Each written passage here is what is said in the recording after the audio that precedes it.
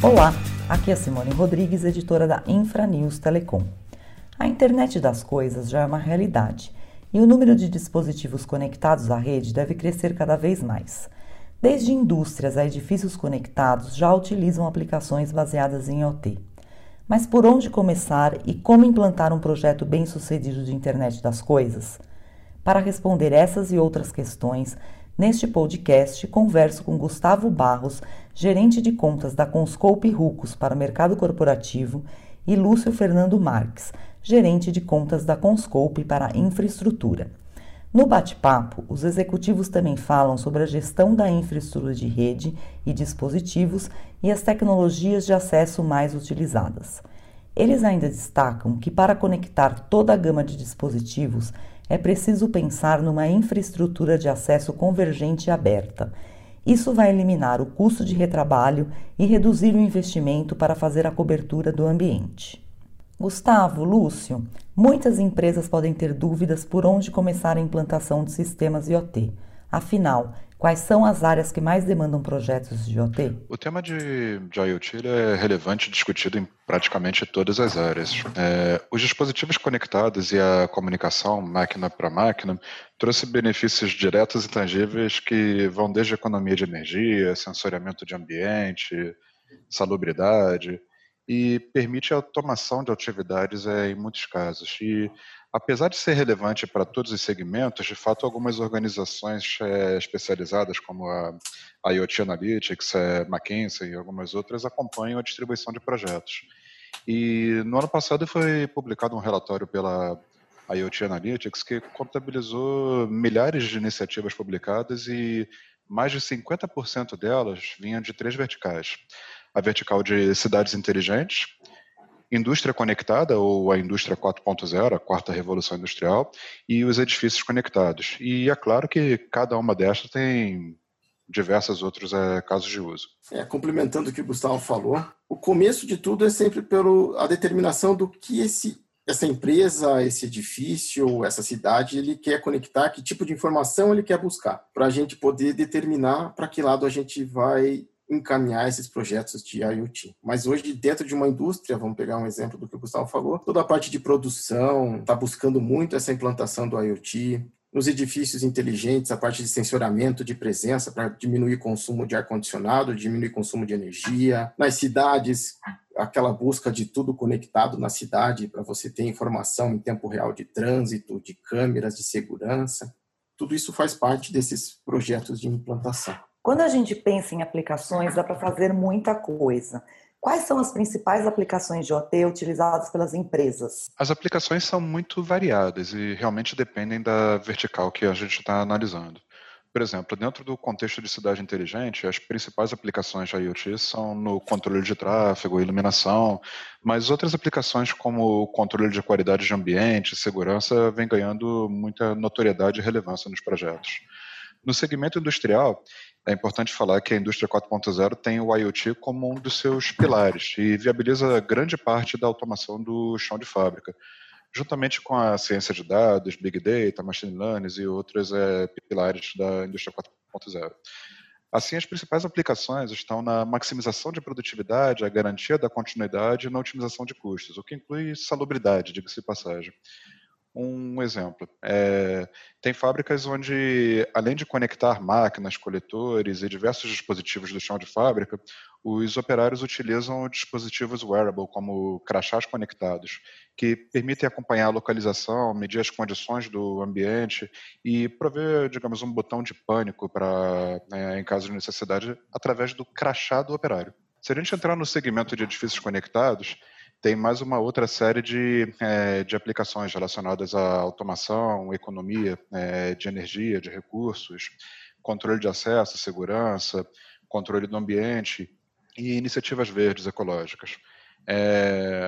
Um exemplo clássico é o controle de acesso a espaços, que pode ser feito utilizando fechaduras conectadas, catracas, portais de acesso, e com mais variado de tipos de dispositivos para permitir o acesso, como crachás, cartões de acesso, smartphones, biometria, teclados. Mas o ponto é que todos eles conectados e permitindo esse gerenciamento em tempo real, a interação para tornar um ambiente mais ágil e mais seguro. A gente pode citar um exemplo da vertical de hotelaria, onde o controle de acesso ele faz parte da operação crítica e diária do dia a dia de um hotel. E a maioria das grandes redes vem se adaptando para levar o IoT justamente para esse aspecto, utilizando fechaduras conectadas e agilizando, então, o processo do hóspede, tornando a interação mais personalizada e um ambiente mais seguro com a operação diária do hotel. O ponto é que o IoT é um universo bastante complexo, digamos assim, com milhares de plataformas e soluções, uma pluralidade tecnológica muito grande. Ainda dentro dessa linha de aplicações, além dessa parte de redução de custo que você tem com a implementação do IoT, eu consigo obter muito mais informação de produção. Isso me agiliza no desenvolvimento de produtos e soluções. Isso, um IoT conectado me permite, num edifício inteligente, me permite você ter informações de que horas que o pessoal vai chegar, para eu já preparar o ambiente, a sala, em termos de temperatura, iluminação. Isso me traz ganhos de conforto. Na parte de desenvolvimento, me traz mais informações. Eu vou ter muito mais informação para desenvolver um produto, uma aplicação direcionada para a necessidade do cliente, o que facilita muito o aprendizado, agiliza muito o aprendizado que a gente tem em termos de produção. Gustavo, Lúcio, e por onde começar um projeto de IoT? Para evitar o retrabalho e otimizar os custos, é preciso pensar numa infraestrutura de acesso convergente, que eu posso explicar um pouco mais sobre isso, mas para que as redes permitam conectar de maneira simples e otimizada toda a gama de dispositivos necessários no ambiente. Então, é difícil você materializar o que vai acontecer no futuro, mas hoje, no estado da arte, já tem uma série de aplicações de IoT que, digamos, você pode identificar, e para você fazer uma adaptação do seu ambiente ou construir um ambiente do zero pensando nisso, você começa pela infraestrutura para conectar esses dispositivos. E o quão mais convergente essa infraestrutura for, menor vai ser a sua necessidade de adaptá-la, vai ser mais flexível para as diferentes necessidades que você vai apresentar. Complementando essa parte que o Gustavo falou, o começo vai ser sempre nesse levantamento da necessidade, a gente identificar junto ao cliente por onde ele quer, o que ele quer, qual que é o objetivo, qual que é a primeira dor que ele vai resolver. O processo ele acaba sendo meio que contínuo, porque quando você começa a implantar o IoT, você vai buscando a melhoria, ele vai te trazendo informação, então você tem que ter um projeto muito bem feito e que permita esse crescimento contínuo, que a tua instalação, seja ela em prédio ou aonde for, ela permita esse crescimento contínuo. Porque a gente não sabe, como o Gustavo comentou, a gente não sabe o que vem de tecnologia daqui 4, 5 anos. Então, eu tenho que fazer com que essa infraestrutura seja o mais aberta possível, esse projeto seja mais aberto possível em termos de equipamento, para permitir esse crescimento que vai ocorrer sempre. A redução de custos é uma preocupação constante das empresas. Como racionalizar o processo de implantação? Tem, digamos, duas perspectivas importantes sobre a redução de custos. Uma é a aplicação do IoT em si, ela oferece a possibilidade de redução de custos, como o Lúcio comentou, sensoriamento de pessoas para controlar a iluminação, ar-condicionado, controlar o ambiente para você reduzir o custo em si da manutenção do espaço. Mas um outro aspecto bastante importante é o custo da implementação. E, como eu comentei, a ideia da infraestrutura convergente, ela elimina o custo de retrabalho e reduz também o investimento para você fazer a cobertura do ambiente. Vamos pegar um exemplo de um escritório comum, que, digamos, você tem a infraestrutura de redes para conectar os dispositivos pessoais, como laptops, smartphones e impressoras. E nessa conectividade básica, de repente, avalia-se que a conta de luz estava muito alta e decide-se implementar uma solução de iluminação inteligente.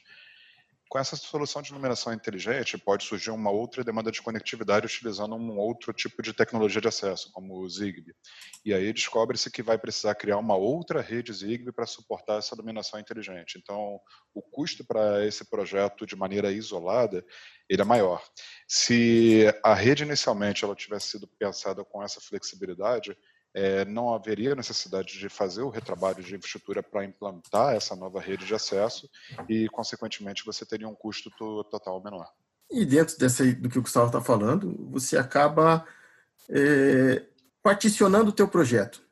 Você vai fazendo ele por fases, que com isso você aprende o que você errou naquela primeira fase, já melhora para a segunda e vai permitindo essa convergência de todos os modelos e todos os sistemas para uma rede única, que vai te trazer todos os ganhos que um sistema desse permite. E qual é a melhor estratégia para proteger o investimento em infraestrutura de rede? Essa é a pergunta de $1 milhão, porque é difícil a gente prever o futuro. Então, quando a gente fala de proteção de investimento, o nosso objetivo é garantir que a infraestrutura que está sendo implantada hoje vai ser relevante para as tecnologias que vão ficar por 5 anos à frente ou mais. E diariamente novas tecnologias são apresentadas. Então, sempre que possível, utilizar o estado da arte de tecnologia é a melhor forma de você proteger investimento. Então, trabalhar com Wi-Fi 6, trabalhar com uma infraestrutura convergente de IoT, considerar o cabeamento mais atualizado, você implementar o estado da arte é o que melhor protege o seu investimento.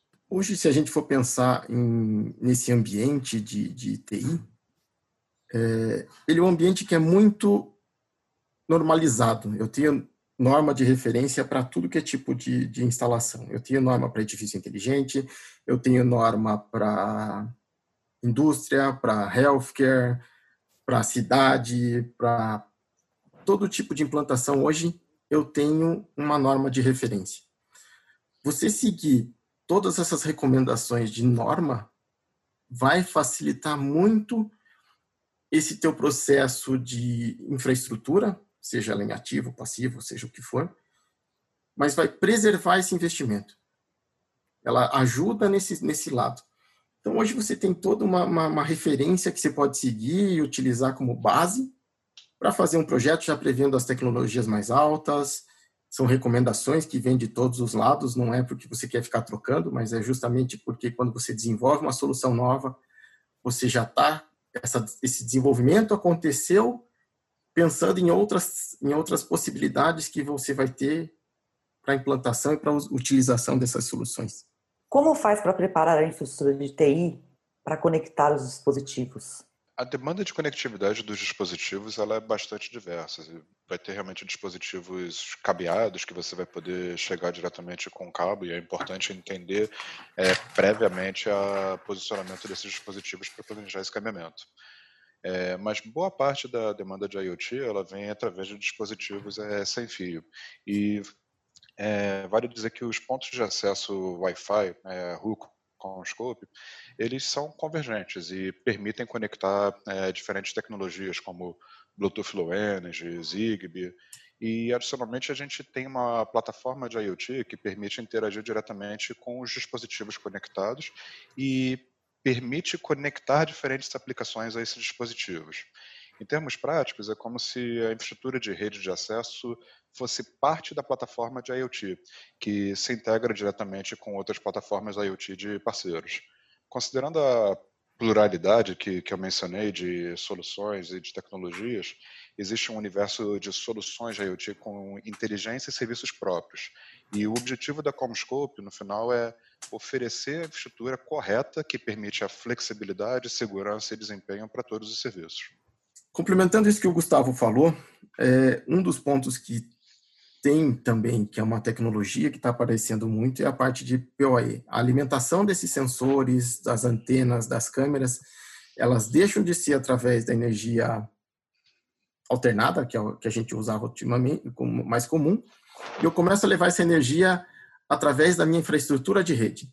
Então, isso faz com que eu já pense nas minhas tecnologias em 6A, já tenho categoria 8, mas é uma outra aplicação, é data center, mas pensando em PoE, pensando em aplicação em ambiente de produção, em ambiente comercial, residencial, qualquer coisa, o 6A passa a ser uma alternativa interessante justamente porque, além da parte de transmissão dos dados que esses dispositivos nas pontas estão consumindo mais, gerando mais informação, eu tenho também uma preocupação em levar essa energia com qualidade para garantir que esse equipamento funcione perfeitamente. Então, o PoE é uma tecnologia que também vem para ficar e você usar cada vez mais a tua rede de dados para levar junto a energia.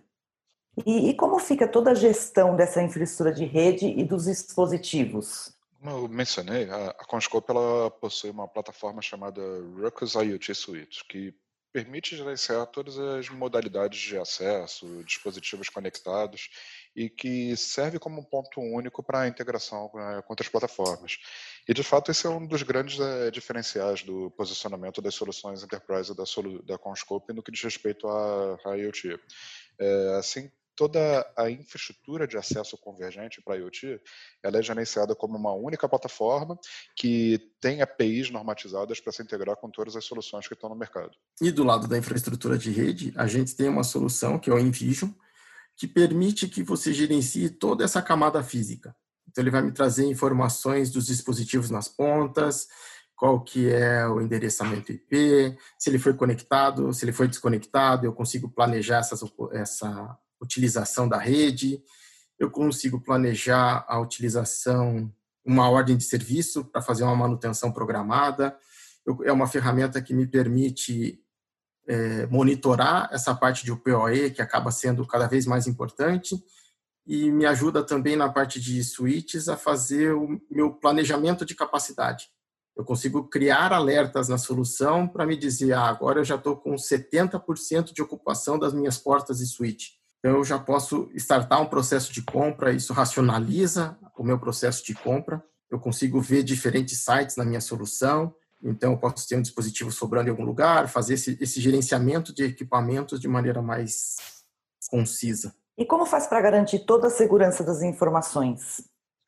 A segurança, de fato, ela é trabalhada em diferentes aspectos, de acordo com a aplicação e o serviço, mas a gente normalmente fala da segurança física, mecânica dos dispositivos, da integralidade dos dados e da confidencialidade. Na ótica da plataforma, a gente consegue fazer o controle de acesso, a distribuição de certificados digitais, a criptografia e o isolamento para permitir que apenas os dispositivos corretos se conectem às suas devidas aplicações de maneira garantida e segura, mantendo a integralidade dos dados. Gustavo, você comentou sobre o Wi-Fi 6 e o Wi-Fi 6E serem importantes para o IoT.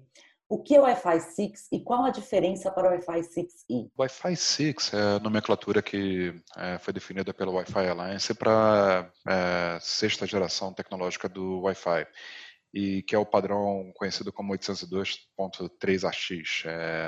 Então, a Wi-Fi Alliance, para simplificar a comunicação, ela mudou a forma com que é chamada padrão tecnológico para ficar algo mais fácil do usuário entender. Aí, Wi-Fi 6 é a sexta geração tecnológica do Wi-Fi.